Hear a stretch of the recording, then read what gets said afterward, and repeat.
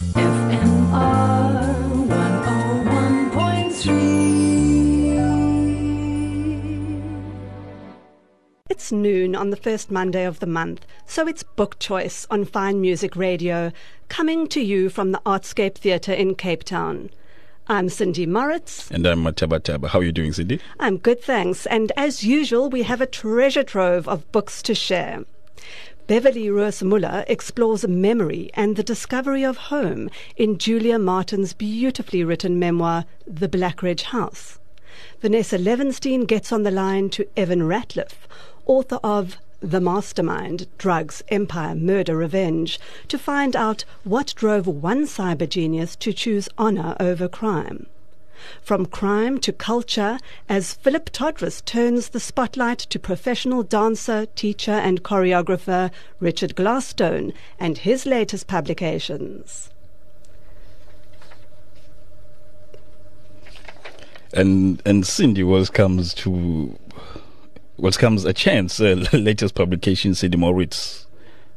Okay, let's go on. Okay, so I spoke to Simon Sebag Montefiore, the author of Written in History, which we reviewed here last month, and I had the chance to speak to him on the phone after he was here for some of the literary festivals.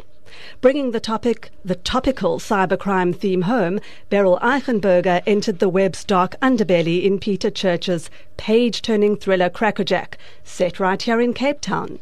And Michael Avery spoke to financial journalist T.J. Stradom, author of Christo Visser, Risk and Riches, the day after an eventful book launch. Please stay with us for our easy-peasy competition to win one of 2 copies of the keepsake Written in History, Letters That Changed the World by Simon Sebag Montefiore. Beverly Roos-Muller, you were deeply touched by The Blackridge House, a memoir by Julia Martin. An elderly woman is alone in her room, strapped into bed, gradually losing the remains of her interesting mind. And what she longs for most, what we all long for at the end, is a return to what we understand as home, which at its deepest level is our most primary identity. Betty's mind is porous, her memoirs and connections spilling into a decreasing reservoir eaten by Alzheimer's. Her daughter, author and academic Dr. Julia Martin, reassures, coping with her mother's horror of the care home, the awful food, the misery of not being home.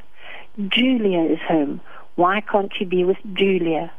But there seems no way of managing that, and anyone who has cared for an Alzheimer's patient, especially when bedridden, knows it becomes an overwhelming task.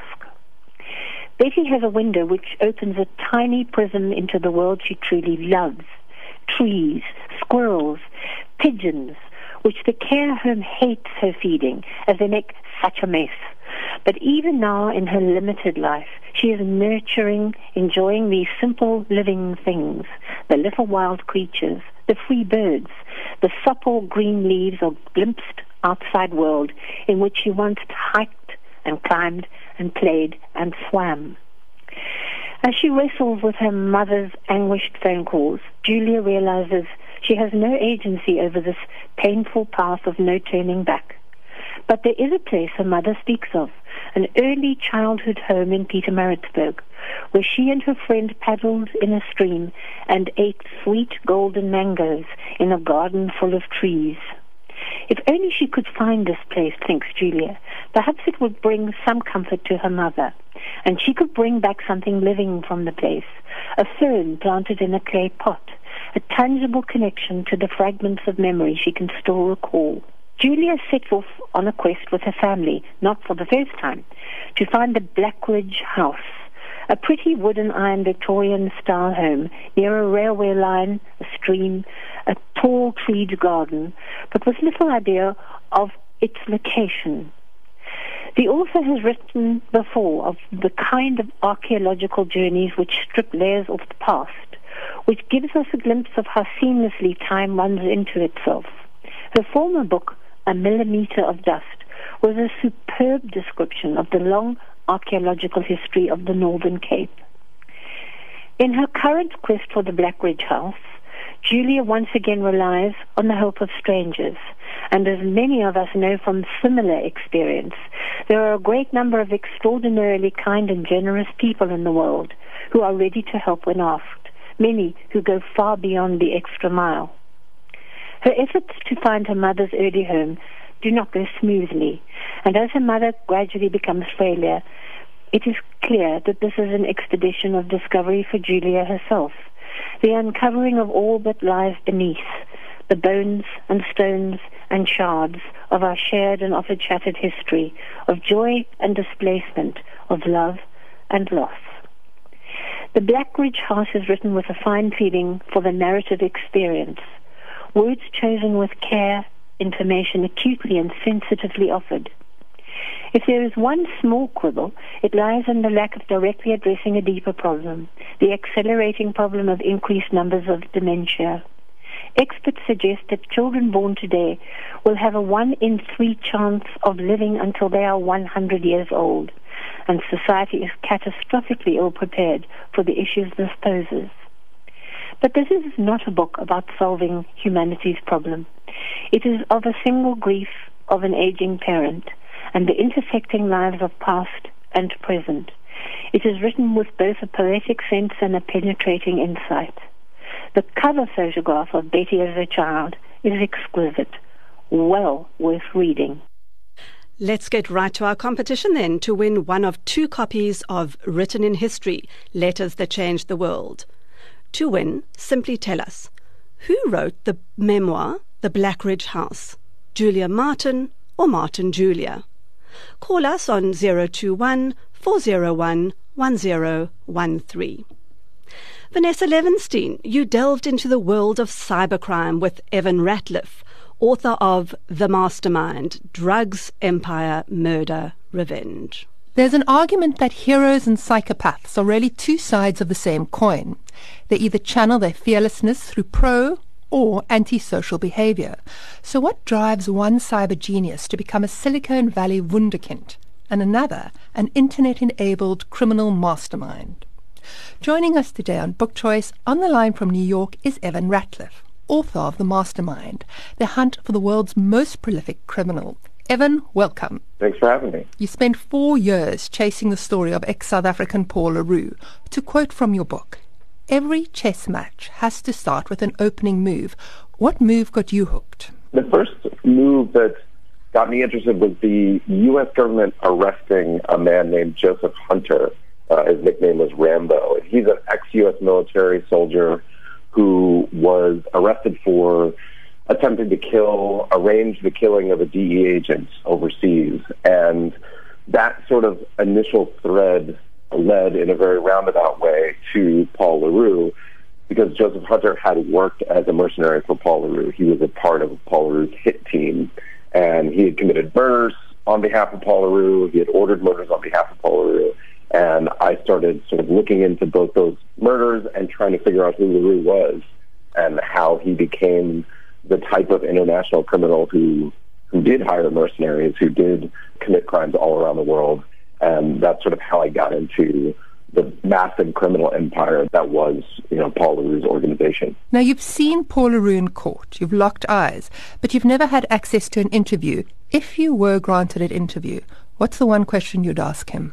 I think I would have a lot of variations on why questions. I mean, I know almost all of the facts. I'm sure there are some facts that I don't know over, his life and his criminal adventures, but a lot of the whys of why he did particular things are missing. I mean, for example, the murder that I was particularly interested in was of a real estate agent in the Philippines who had supposedly swindled him out of, some thousands of, U.S. dollars, maybe tens of thousands of U.S. dollars worth of commission. And he was arranging to have people killed for as little as $1,000 that they owed him that he felt they had stolen from him. And this is a man who, at his height, was making hundreds of millions of dollars a year in selling prescription drugs in the United States and selling weapons and selling other types of drugs. So really the question I would have for him is, why did he do things the way he did? Not just why did he have people killed, but why over such trivial matters?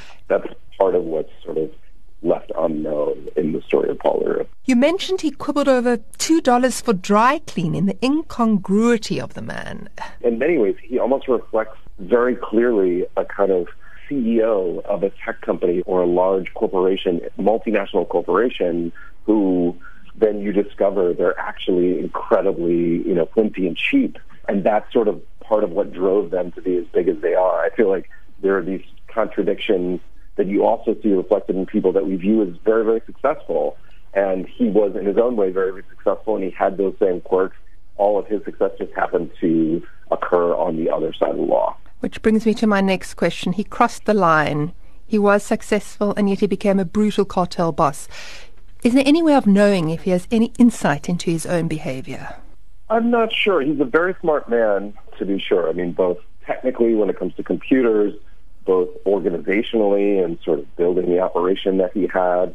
I've not interviewed him. I've read a lot of chats that he's had back and forth with, his own cousin, for instance, who was part of the organization.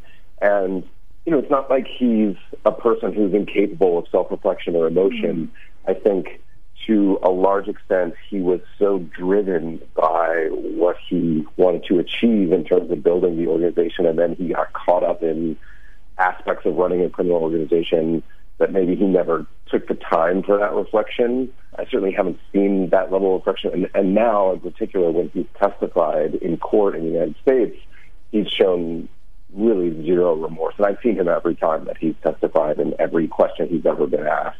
And he's never expressed anything close to what seems like genuine remorse. So if he is capable of reflection, it's not clear that he's undertaken that reflection so far. After he was caught, and we've just talked about him in court, it seemed like the authorities were happy to let go of the big fish for a pond of relative tadpoles. As a reader, it was frustrating. Was it frustrating for you to witness this?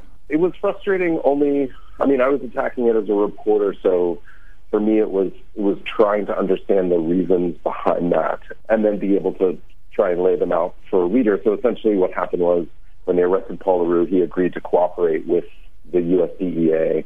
The U.S. DEA almost immediately turned him into an asset. They kept him in custody, but they used him to catch the people who had worked for him, who were still out and about in the world and still thought that he was at large in the world. And so there was one side of the sort of U.S. law enforcement DEA community that was chasing LaRue that believed that this was not the right thing to do, essentially that they should have prosecuted him in full rather than give him any kind of deal to catch people who were not as important as him in the organization. That said, there are people on the other side who they had reasons for doing it. He had connections to Iran, he had connections to North Korea. They believed those would be fruitful, but in the end they weren't very fruitful. They did capture a number of murderers, mercenaries who were killers for hire, who were out there, offering their military skills for money to intimidate and kill people. So they sort of point to those arrests also. But it sort of depends on how you come down on what sentence he's going to get. And Paul LaRue has not been sentenced in the United States yet. The Mastermind, it's compelling, frightening, utterly insane story. A highly recommended read. Evan, well done, and really all the best. Thank you so much.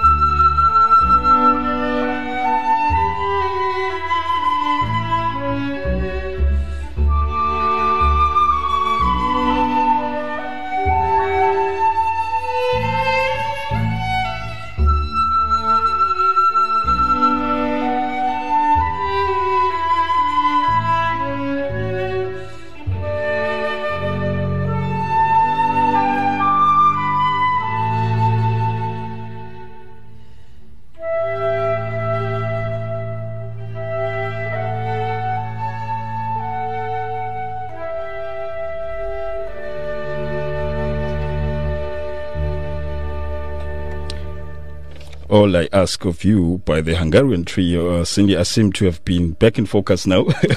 What do you have next? Right. Philip Todris turns the spotlight onto professional dancer, teacher and choreographer Richard Glasstone and his latest books. I spoke to Richard Glasstone, well-known choreographer, dancer, teacher, who was in Cape Town recently and in fact spoke about two of his books, Congo to Covent Gardens and David Poole, 1926 to 1991, A Life Blighted by Apartheid. Both books are by Richard Glasstone, and was a very interesting conversation. First of all, let's start with his own story about the unlikely story of someone growing up in what was then the Belgian Congo, the product of a Jewish-English immigrant who had arrived there and had worked very hard to set up a business, his son coming to initially boarding school and then coming to Cape Town and getting himself involved with the ballet school at the University of Cape Town. It's such an unlikely story that if it wasn't a biography, one wouldn't quite believe it. But anyway, he does continue to do a very brilliant career in dance, originally as a soloist, then as a choreographer, ultimately as a teacher, and also, I think something that should be mentioned is his writing as a correspondent for modern dance, and that not only was it done in a foreign language, which was Dutch, and he was complimented much on that. But let's then get back to the whole subject about language, because the Congo to Covent Gardens is a story also about his ability to speak so many languages. He grew up speaking English, French and Flemish, and the Flemish helped him ultimately with Dutch and Afrikaans. Having spent a long time in Turkey, he did that too, and then so Turkish was added to his repertoire, and in more recent years he went back to his family roots and started studying Yiddish. So it's a memoir which draws on some 60 years of experience as a professional dancer, teacher and choreographer, and story that takes him first from the Congo to Cape Town, and he talks about the three very important women in his life, which was Dulcie Howes, Hans Snoek, who she was involved with the Scalpino Ballet Company in Holland, and Ninette de Valois in Turkey, and how their practical guidance was so important to him. I think the one thing I must mention, also talking about importance, is he spoke about Rabbi Levy in Elizabethville, who for 50 years broadcast the Friday night service over the air to spread that throughout the then Belgian Congo, and how that contributed also to his life in many ways. The story is one, as I say, that takes you from Cape Town. He then goes to London. From London has an opportunity to work in Turkey, where he did extremely well, and also it's the first time he really did some serious choreography. And then his experience with other South African dancers who were in London at the same time and who he continues to have an association with. And one of those people he met was David Poole. So the first book that I mentioned, Congo to Covent Gardens by Richard Glasstone, was published by Blurb in 2015.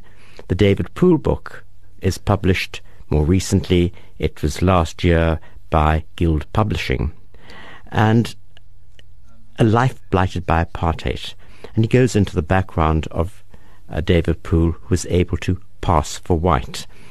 Someone I think who is more knowledgeable in the world of dance is Fine Music Radio's very own Sheila Chisholm, and her comment about the book when she reviewed it was she was disappointed because it doesn't really deal with the man David Poole, and that was something that I felt very strongly about as well, and which I spoke to him about.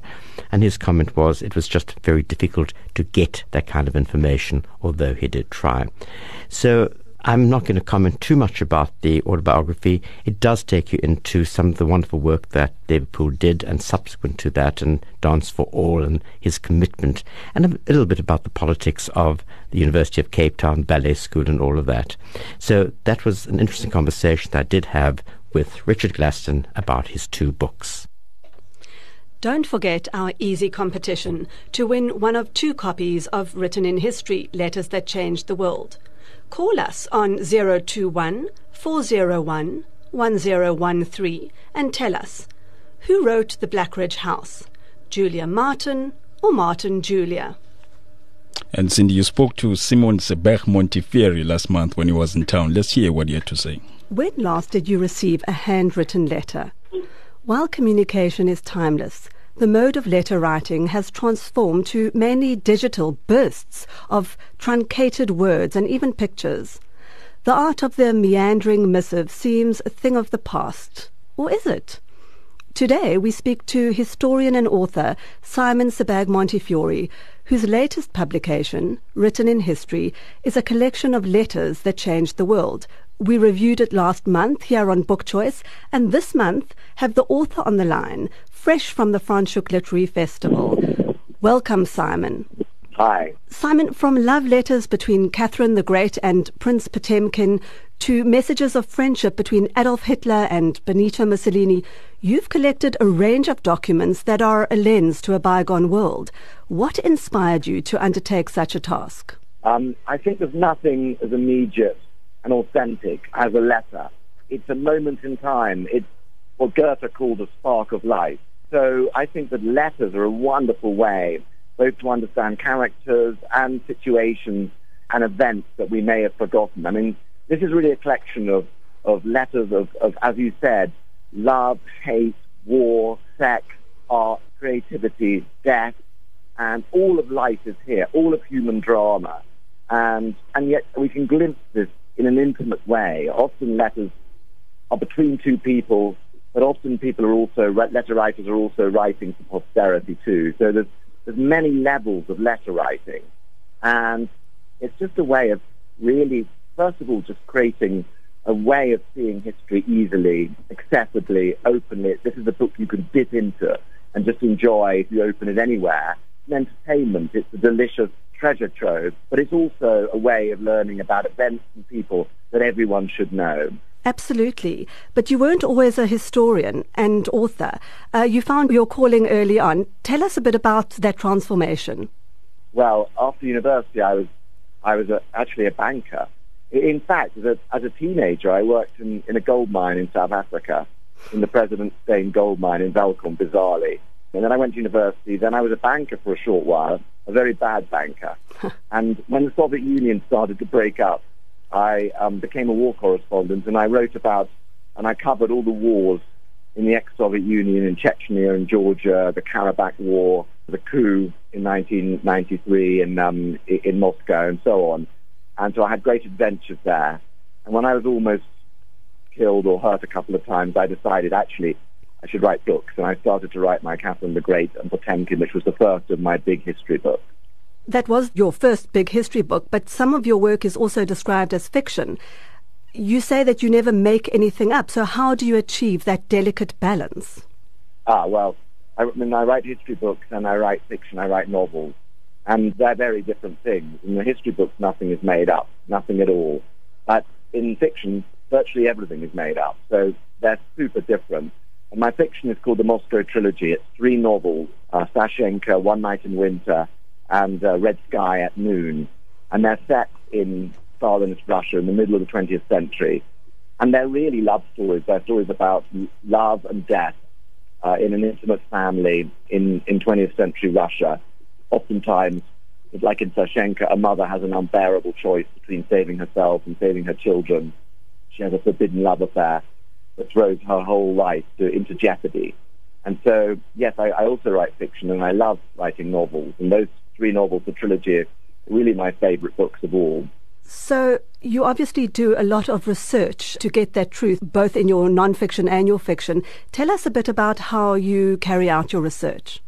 If I'm doing a book of original research, like when I've written Stalin, the Cause of Red Tsar, Young Stalin, and the Romanovs most recently, and Catherine the Great, of course, then I work in archives, and I spend many, many months working in there looking for new documents and finding them, and that's very exciting. That's a special sort of work. And then I spend a year writing the book. I think writing is as important as researching, and I really write all these books to be as accessible to anyone. You don't have to be an expert. You don't have to know anything about Russia, or in the case of Jerusalem, the biography, which is another one of my history books. You don't have to know the history of the Middle East or the Arabs or the Jews. You can hopefully read it And I sweat blood to make the book, I hope, beautifully written and accessible to anyone. And I think you achieved that. But Simon, what was the hardest book you've ever written? Jerusalem is the hardest book I've ever written, because the history in Jerusalem matters so much. People are killed for the history of Jerusalem every week. You can read about it in the papers. You can see the riots on the Temple Mount and in the streets of Jerusalem now. You can see the strife as Trump recognizes Israeli Jerusalem as the capital of Israel, for example, and so on. So the history of Jerusalem is totally alive and totally current and literally to die for. So when I was writing that book, it was the biggest challenge. There was no biography. There was no history of Jerusalem in the way that I've written it. And I really wanted to achieve a really neutral as you can be, version of Jerusalem's history. It's not just the history of Jerusalem, it's the history of the Middle East through Jerusalem. And it's the greatest story ever told. It's an amazing story. And I hope it's entertaining, but it's also within it are the keys to peace in the Middle East, which is that each side must recognize the narrative, the history of the other. Absolutely, Simon, and I do hope many, many more people will read that book. Getting back to the current Written in History publication, in it you've strongly suggested that letter writing is having a comeback. Can you elaborate on that? Yeah. Well, I think we used to think in the 90s and the early 2000s and 21st century that we were very secure in writing letters on SMS and text and email. But now we've realized, of course, that these things are far from secure. Anyone can break into these supposedly secure forums, if you like. And all our data is being stolen by huge companies. Security services are looking into it, and anyone can hire a detective to steal your emails. So actually, there's something to be said for a letter or a note where only one copy exists, and only one copy can really exist. So it starts with security services and government. They're all starting to write things down again, rather than depending on WhatsApp or email.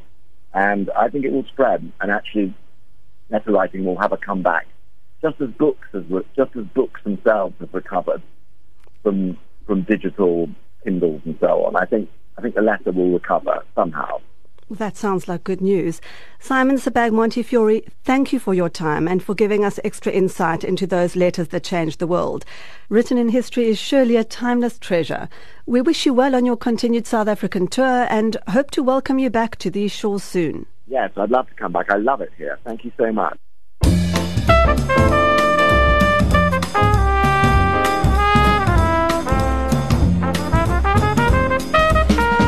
What a day this has been, what a rare mood I'm in. Well, it's almost like being in love. There's a smile on my face for the whole human race. Well, it's almost like being in love. All the music of life seems to be like a bell that is ringing for me. And from the way that I feel when that bell starts to peal, I could swear I was falling, swear I was falling. It's almost like being in love.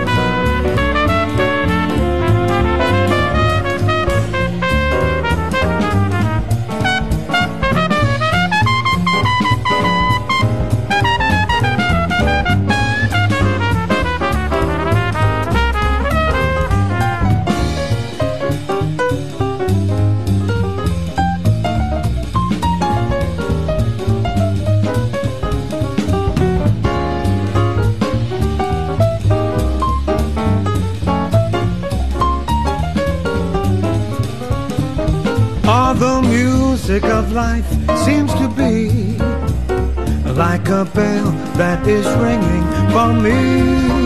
And from the way that I feel when that bell starts to peal, I could swear I was falling, I swear I was falling. It's almost like being in love.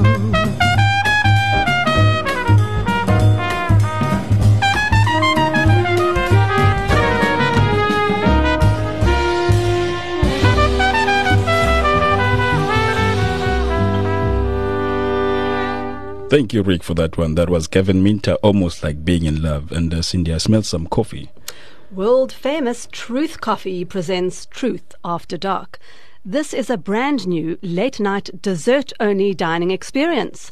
Orchestrated by the Paris-born Michelin star pastry chef Kamal, you can enjoy a taste symphony delivered through a selection of aesthetic desserts, all paired with Truth Coffee, Roasting's artisanal coffees.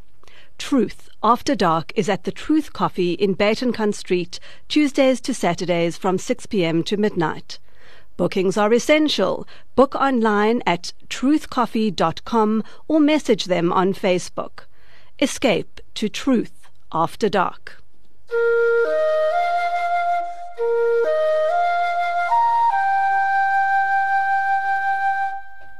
Beryl Eichenberger, you discovered the web's dark underbelly in Peter Church's Crackerjack, set here in Cape Town. South African novelist Peter Church uses his home city of Cape Town as a setting for this new novel. And it is a delight to recognize places, and maybe some people, within this boundary. With cybercrime a constant threat in our technology-driven world, Church uses this as the pivot of this page-turning thriller. As a technophobe with little knowledge of the deep, dark underbelly of the web, I was a little skeptical about whether I would see this through. But Church's engaging writing, fast pace and clever characters had me enthralled, and I came away from the book gasping a little with the breadth and strength of how very vulnerable we all are to hacking. The web is truly well named, as the threads of the story are bound together like a massive spider's web to produce a cracker of a novel that engulfs you with its twists, turns, and weaves. It's a deep, dark world in the heart of the web, and hackers play an intricate game to get to their victims. Add to that the very real criminal element, and Crackerjack brings together the virtual and the real world in a hugely believable and sometimes frightening way. Worlds collide and merge as the good and the bad vie for supremacy, and Church uses his IT experience to create a plot that is exacting and revealing. Meet the bright and sexy Carla Vitali, an engineer hand-picked to run Supertech, Africa's leading independent engineering firm. Her dream is shattered when her boss and mentor Niall Townley disappears and his luxury vehicle is found in a crevice at the bottom of Chapman's Peak. With $20 million missing from the Supertech overseas accounts, the knives are out to discover who, where, what, and when. After 3 months with no body recovered, the police investigation has hit a wall, and a desperate Carla seeks the help of software hacker turned day trader Daniel Lafleur. Now living a below-the-radar life in Bantry Bay, his solitary life revolves around his trading and painting, with a particular bent towards Van Gogh. Readers will enjoy these references and inferences. It is a story of the hunters and the hunted, and Lafleur is also a target. Add to this a friendship with a homeless man who looks out for him, an ex-criminal with a surprising persona, and already the characters are intriguing. From the charmed world of Bantry Bay, soothing views of the sea and the elegance of painting, to the hot, seely belly of strip clubs, ex-criminals, revenge, and sex, the dark, bottomless world of the web is cleverly exposed. Throughout the novel we guess whether this character or that is to be trusted, to what could possibly happen next to a fairly satisfying conclusion. I say fairly, as there are still some loose ends, not so loose that they detract, which no doubt Church will use in a subsequent thriller. I liked the characters of Lafleur and Vitali, and hope they have a life beyond this novel. Church's use of technology makes this a very 21st century tale that I enjoyed thoroughly and would recommend for book club reads or simply a weekend where you just wanted to chill. Gripping, never boring, Crackerjack is exactly that.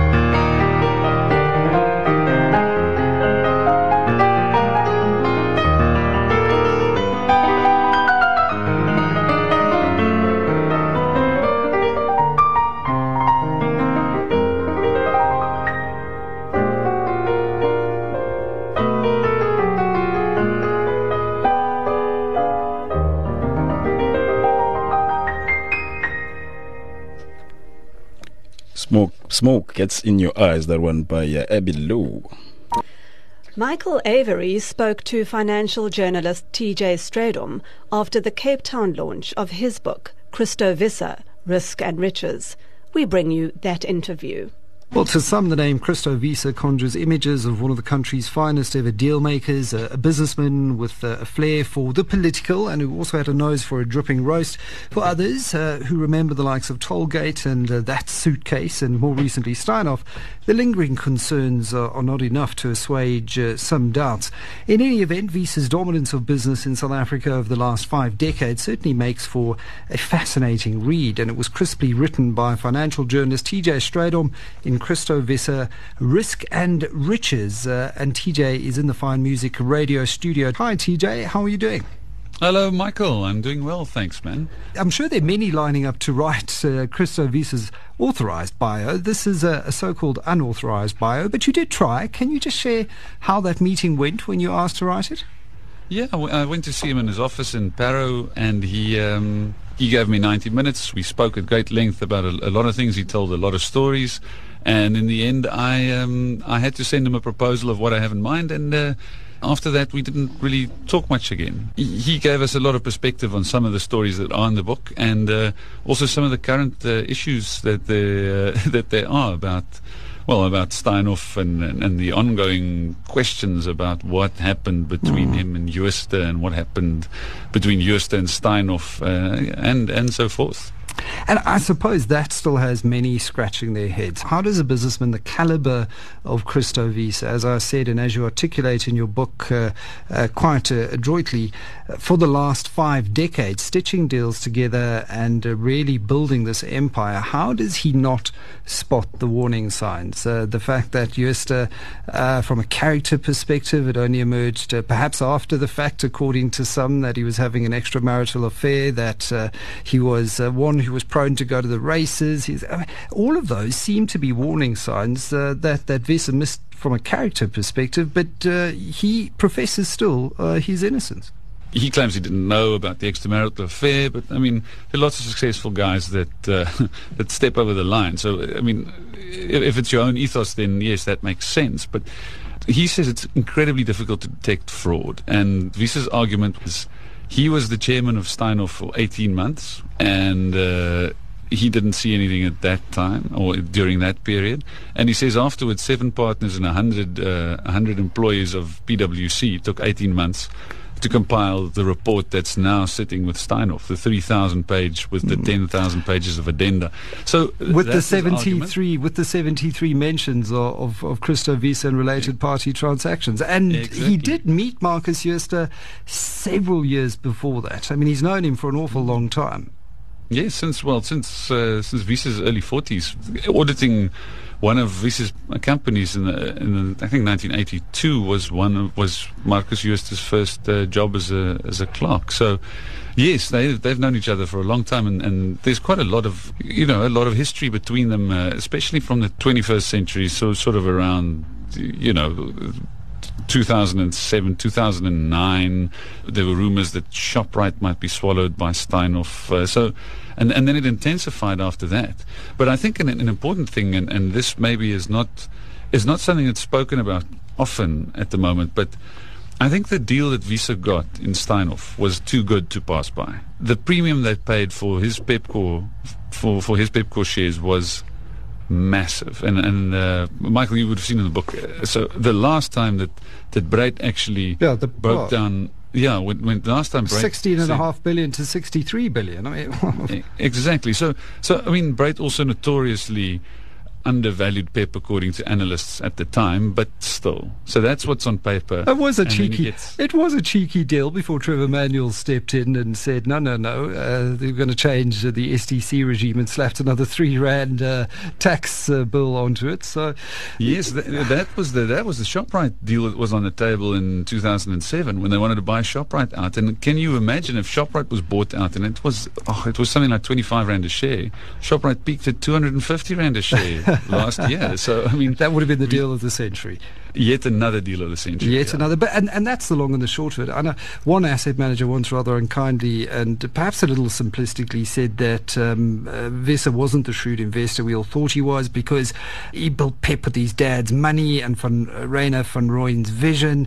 And it may have a little kernel of truth. But let's face it, Christo Wiese did have an eye for very clever tax structure in particular, and an eye for a good deal, and it's something he honed throughout his deal-making career. In fact, you relay a story of how he paid 1.2 million Rand for a Bantry Bay mansion, only to sell it for more than double that 3 years later. But I think perhaps his most famous deal was picking up OK Bazaars for 1 Rand from SAB. Tell me about that. So very interesting. I mean, obviously in the middle 90s, SAB was going for this global strategy. They wanted to be a global brewer, but because of the isolation of the apartheid years, they had become this conglomerate. So they owned lots of assets that wasn't really related to hops, and OK Bazaars, Edgar's, that was part of it. And eventually, they tried to turn OK Bazaars around, because the 80s was a terrible time for OK Bazaars, and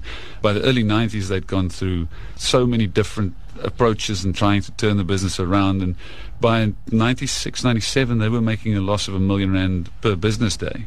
And I mean, that was a lot of money back then. And up steps Whitey Basson and Christo Wiese, and they cut a check for R1.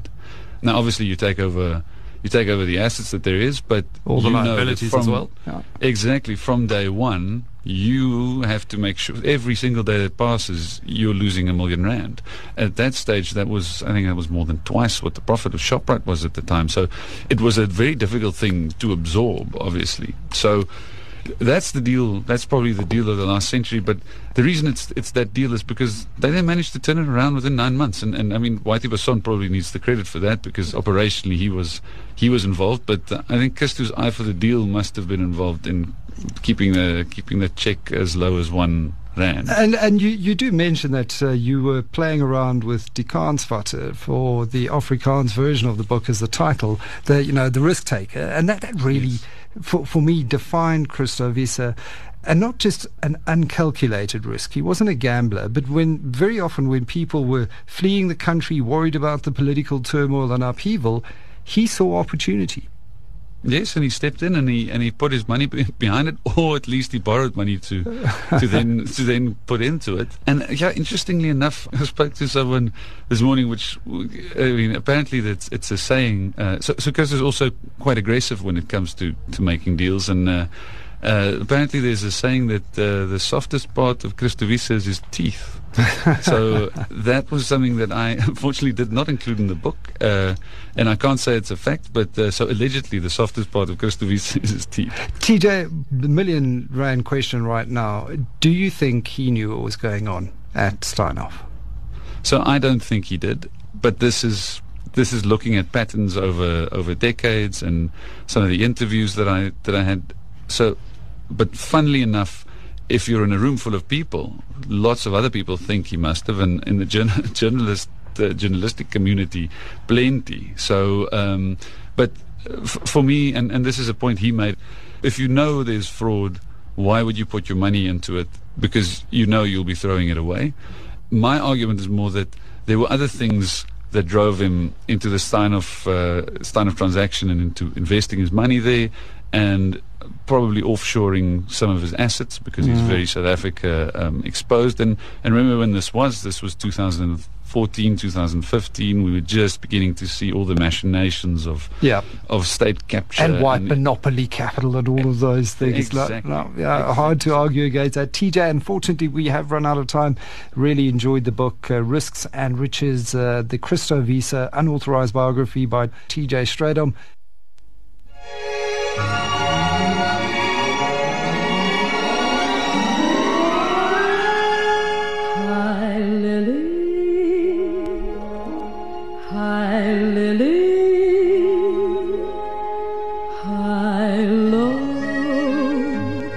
A song of love is a sad song. Hi lily, hi lily, hi low. A song of love is a song of woe. Don't ask me how I know. A song of love is a sad song, for I have loved and it's so.